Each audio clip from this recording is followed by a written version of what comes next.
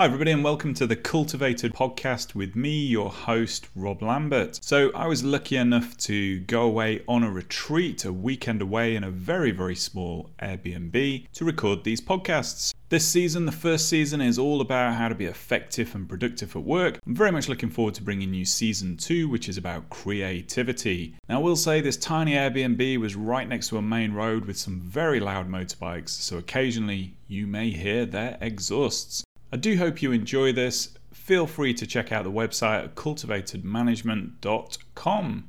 In today's episode, we are going to be talking about how to, work out what problem you're trying to solve. And this is a wonderful way of making yourself very effective at work. And actually, this translates into our own lives as well. So in every organization, there are loads of people doing work that adds little to no value. I worked in a large company once, had thousands of people busy doing stuff, constantly busy. Yet most of it was adding little value at all, if anything. I mean, I used to sort of wander the giant office and I noticed that majority of people in this particular company, it was a sort of high-tech company, were building PowerPoints, thousands of PowerPoints to explain PowerPoints, PowerPoints about why meetings are a waste of time, meetings about why PowerPoints are a waste of time.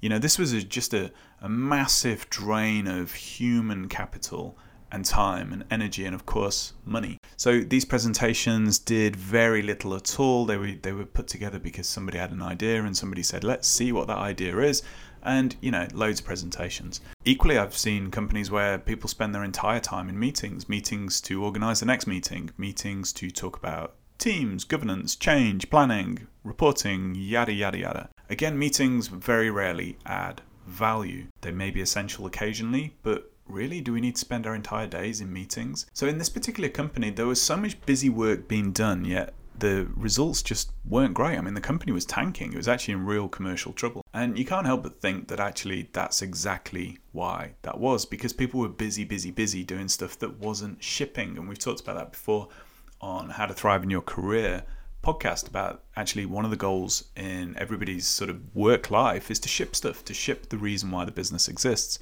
value to the customers. So margin on sales was decreasing in this particular company, profits were falling, blah, blah, blah, people were leaving, staff morale was terrible, and people were busy all day building presentations and having meetings. This is what we're going to talk about today. So these tasks, these interactions, these activities, the work that we all do day to day in whatever job it is that we're doing, they should be solving a problem. And when we don't know what problem that work is solving or what opportunity it's opening, if you look at opportunities and problems as being, two sides of a coin, then we should at that point be able to stop and say, well, why am I doing this? Is there a better way to do stuff? What problem are we trying to solve? And that's a fundamentally key question that I've used throughout my entire career. And trust me, when you start asking this question, you are trying to get to the heart of what it is you're doing, whether it's worth doing, and what the solution is. Because a lot of busy work has no problem that it's trying to solve, and therefore busy work gets done and nothing of value exists. Now, the reason this is also important is because in our own personal lives and work, there are always more problems or more opportunities than we've ever got time to do. There's more things to do, there's more problems to solve, etc. And certainly in work, a workplace that has no problems is a workplace that is not really doing anything. Because problems are inherent when you bring people together. When you bring humans together to achieve something, there are going to be problems, process problems, people problems, market problems, advertising problems, money problems, you name it. And we've got a lot of these things in our own personal lives as well. And so it's really important to understand whether the problems are worth solving. And this is where a vision or a mission of an organization is super important, or in our own life, the idea of a painted picture, so that we can actually say no to a number of problems, because a lot of problems in business particularly are really interesting, shiny, or, super easy to solve. But those problems usually create the problems of tomorrow. They're the problems that don't need addressing. They're problems that we could just discard and say, we don't need to deal with that because it's not on the path to our future. It's not on the mission. It's not on the painted picture. It's really helpful to be able to ask what problem we're trying to solve. Is that problem worth solving? And then how do we know that we've solved the problem? And that can really help us sort of gravitate towards adding value and doing the right work. So a really simple articulation and example of this is, I remember being invited into a meeting. It was a large meeting, very, very, very expensive meeting. Lots of people in this meeting. people started off, there was an agenda, there was all sorts of ideas and people throwing stuff around, and, PowerPoints were being built as usual. And I stuck my hand up and I said, look, what problem are we trying to solve with this meeting? Complete radio silence, tumbleweed.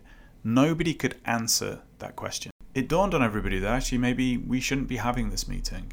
I did the same thing with somebody building a PowerPoint. So what problem are you trying to solve with this PowerPoint? It's not clear. Stop doing it. There's a whole amount of work that we could stop doing if we just ask this question: what problem are we trying to solve? We should only really be solving the problems that are on the path to the painted picture, or the vision, the mission, the purpose of the organization, we might say. And we all have a responsibility in an organization, I think, in a company and wherever we work, to actually look at problems and say, does this problem need solving? And if we can understand the problem, then we can understand how to know when the problem has been solved. That might be by using certain measures. Let's say, for example, you work in retail and customers come in and they complain about a certain product, and that complaints happen every day and they start getting more frequent and they start getting more serious. There's a problem. So what problem are we trying to solve, and how can we solve it?